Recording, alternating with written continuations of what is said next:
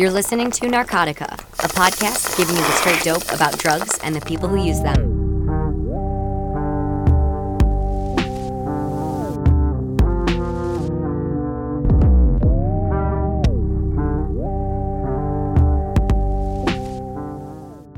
Hey Narcotica listeners, this is Troy. This episode is going to be a little different from our normal news magazine format. Today the three of us, me, Chris Moraff, and Zach Siegel, are going to talk about addiction, suicide, and Anthony Bourdain. The late celebrity chef and world traveler was found hanging Saturday morning, June 8th. He was 61. Today we're going to address some of the frankly ugly speculation and misinformed debate some outspoken members of the recovery community, mostly abstinence-based, are spewing. A former heroin user in his 20s, like many former addicts, Bourdain broke from conventional thinking on sobriety and continued to drink alcohol. He often did so in public view on his television program. So speculation mounted regarding what, if any, role substance abuse may have played in his death. On June 22nd, many thought they had that answer. The Toxicology Report is back on famed chef and author and television host Anthony Bourdain. French officials say Bourdain did not have narcotics in his body when he died. From an investigative standpoint, the only question left had been whether he had any substances in his body. Note the language in that report. No drugs, case closed, right? But as I tweeted later that day, the mere absence or presence of a mood-altering substance explains little about how that drug may have affected an individual. Before we dive in, we should kind of give some context to this problem. The CDC released a pretty big report recently that showed suicides are up 30% since 1999. In 2016, nearly 45,000 lives were lost to suicide. This is a big problem in the United States. It is a problem that affects all of us. We talked about this a little bit in episode 1.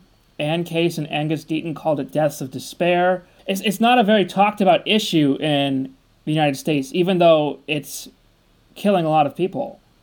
And just because a couple celebrities like Kate Spade and now Bourdain have recently died by suicide, I mean, it gets people talking, but I still don't know if people understand like how vast and how serious this problem is. Like among like our age group, like ages 15 to 34, like suicide is the second leading cause of death, and I'm pretty sure overdose is number one. So it's like our generation like is fucking dying in our prime years of living. So why don't we listen real quick to a snippet from the CDC's June 7th press conference on this topic. Nearly all states had increasing suicide rates between 1999 and 2016, and 25 states had rate increases of more than 30%. Suicide is often attributed solely to a mental health concern, but according to our data, fewer than half of the people who died by suicide had a known mental health condition. Our research found that those people who died by suicide and did not have a mental health condition previously diagnosed were somewhat more likely than those with a mental health condition to struggle with relationship problems or loss, other life stressors, and experience recent or impending crises. But very importantly, these circumstances were likely to occur in all people who died by suicide, regardless of whether or not they had a diagnosed mental health condition. I suppose it's hard to read into that without getting very granular and sort of finding out who these people are, what's going on existentially in their lives. We are in a time in America where an epidemic of hopelessness is not necessarily surprising or even necessarily pathological. There's a lot of things to be hopeless about. The response to that in ending one's own life is sort of, where the big question comes in. I mean, I think like we can think about this in a bunch of different ways, and we think of suicide typically as like an individual act that, has the context and circumstances of one's entire life factoring in and ultimately leading up to that. And with this many people doing it, and this many people across different demographics and races and geography and socioeconomic status, like, because so many people are doing it, we can probably talk about it at like a community or population level without diving into the specifics of every single person who did it. I mean, like, Bourdain and Kate Spade had objectively really successful lives, and, economic hardship clearly is not driving them to suicide. Whereas in West Virginia, the guy who lost his job to a robot, who has to go home and tell his family that I'm not the breadwinner anymore, and by the way, a robot is doing my job. Like, where's your dignity in that? And, like, to feel that you're alive in a time that doesn't appreciate you, that you have no place in society, that the job that once afforded you a decent middle-class living where you could have kids and buy a house and go on vacations, like, that doesn't exist anymore. And so obviously, like, I do think the idea that the future is grim and that opportunities aren't ahead of you, I think is probably a factor for a lot of people. We have to look at the root cause of why so many people in the States are feeling this depression or feeling these ideas about suicide. And that goes back to what we were talking about with the deaths of despair. There is something sick in our society, and some people feel like there's no other option but to check out. There is something that brings somebody from ideation to ending their own life. That is an extreme. It's not just flipping a switch. It's like jumping a chasm, as far as I'm concerned, and that is a mystery to me. I guess I've always been fascinated with what is it about a person that one person will persevere and another person will give up, But I agree. There's the death. This idea that there are deaths of despair is certainly one narrative, but people are not just killing themselves because of despair.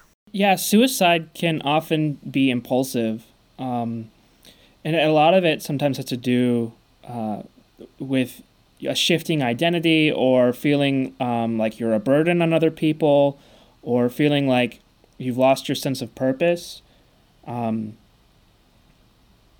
It's easy for the living to project motivation on people, and especially with high-profile people like celebrities, we humans have this tendency to want to create a narrative that is easy to understand, and we project that onto other people.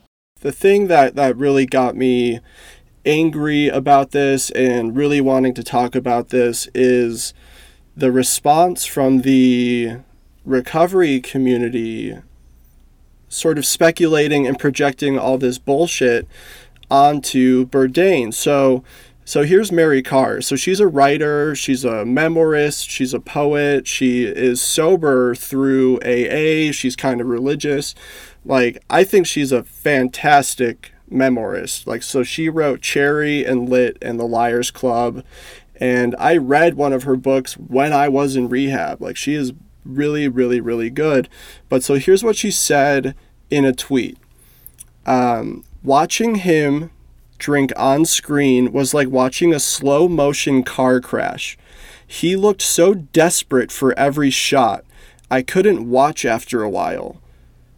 And I'm like, what fucking show are you watching? Like, I'm not seeing a guy like shaking like a desperate fiend on CNN, begging for drinks at the dinner table. Like I just don't see it. And to hear Karr sort of go on and on about how the fact that Bourdain, because he did heroin and coke in his 20s, and later in his life is drinking, and we see him smoke pot in like Uruguay and Amsterdam. Hearing her kind of like hand wringing and finger wagging about this was just so fucking infuriating to me. Yeah, I can relate to that, Zach. I mean, it's like we've developed a narrative in this country, and we have the 12-step rehab industry to thank for it, that addiction is a demon. It is a demon. They talk about your demons, that your addiction is doing push-ups in the parking lot while you're off getting married and, having your children and, going to run marathons or whatever it is people do. And the idea of a demon, is an entity, an evil entity that is sort of possessing one, which makes it impossible to, when you're trapped in that framework, it's impossible to view somebody like Anthony Bourdain through the eyes of someone like Mary Karr without seeing his demon, this imaginary demon that the framework we as a society, mostly because we lacked any better framework, have placed on substance abuse and addiction. Chris, you talk about how we don't have this better framework. So my question to you is, what would be a better framework for talking about addiction and mental illness rather than personifying it in this, monkey on your back kind of way? In my belief, and in many experts' beliefs, we have to start viewing substance abuse as a continuum of behavior. One of the problems is that substance use has been defined through the criminal justice system, right? So if somebody wraps their car around a tree and they happen to be drunk when they did it, they're probably going to be pegged an alcoholic and sent into a diversionary program that requires them to go to classes and AA meetings. Maybe they were just drinking too much and wrapped their car around a tree, right? Because the criminal justice system has defined drug use, it's always pushed into the spectrum of disorder, addiction, alcoholism, which leaves little room for the vast gray area in between. Was Anthony Bourdain a problem drinker? I honestly don't know, but I can probably say with a certainty that if he was a problem drinker, it was unrelated to his heroin addiction in his 20s. And it was unrelated to his suicide. Most likely, yeah. But I guess one good place to start would just be to listen to Bourdain in his own words describing his drinking, rather than try to narrate it for him. I think generally in times of stress, I start drinking whiskey when I'm feeling, sentimental, either bad about the world or good about the world. Generally, like 4 o'clock in the afternoon at an old man bar is the perfect time for me to be drinking whiskey. I like to it's a drink that makes me philosophical. It's not like boo-hoo party kind of a thing. No, I want to sit down at a old man bar, watch the dust motes floating in the fading light coming through the window. Maybe put some Tom Waits on the jukebox. So like the popular notion of addiction for someone like Mary Karr or someone who went to like a sort of hardline 12-step rehab is that addiction is a chronic progressive disease. And unless you treat it, it's fatal and you're going to wind up in jail, institutions, or death. And Bourdain's death just confirms their belief that, and Mary Karr says this like explicitly, that he was an untreated alkie. Like that's what she says. And who fucking knows if Bourdain was an alcoholic? And it's just so frustrating that because a guy is drinking beers and having wine with dinner and looks and appears to be socially drinking around meals and with people in good company and producing excellent TV and commentary and conversation, is all erased because he was drinking, and that's the problem. You know what I mean? Like, And it's the hubris of Americans, you know. I mean, it's like AA is a quintessentially American institution. I remember when I got clean, like, I'm from an Italian family, and going to Sunday dinner at my grandmom's, a wine glass was put in front of me with wine. Like, it was never even considered that was part of a problem.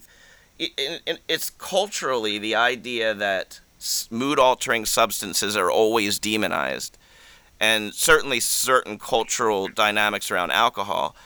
And the way AA was founded by middle-class white males that were mostly Christian. It's a very, very narrow view. And so, yeah, you're right, Zach. I mean, it's like, it is diminishing to say that he was an untreated alcoholic because he enjoyed alcohol, just because he had a problem with another substance many years ago. I mean, it's so simplistic that it's hard to believe anybody still buys it. That is such an American worldview, and it's toxic. It's weird because, you know, the Puritans were kicked out of Europe, and they came here, and they brought their, like, this draconian view of mood-altering substances. You know, like, it goes back to Prohibition, where, you know, any amount of alcohol is bad. You know, Mormonism is an American institution that says even caffeine is bad for you. It's very extreme, and this is why when we develop pharmaceuticals, we can't have pharmaceuticals that have euphoria. Using opioids has a whole stigma attached to it because using opioids can make you feel high, and there's a lot of stigma against medical marijuana as well because marijuana can give you a high. There's this whole prevailing attitude that any kind of mood-altering substance is immediately harmful. And like, I just want to talk briefly about like what Bourdain has actually said about his own addiction and shit. He did a Reddit AMA, and someone asked him, "You openly admit to being an ex-addict, and plenty of ex-addicts can't drink at all because this guy's saying like people who have past addictions like give it all up and they go abstinent and they don't drink." And he responded, "I am a very unusual case. You are correct. Most people who kick heroin and cocaine have to give up everything. Maybe because my experiences were so awful in the end, I've never been tempted to relapse." I would challenge one thing he said, and that is that he is a very rare case.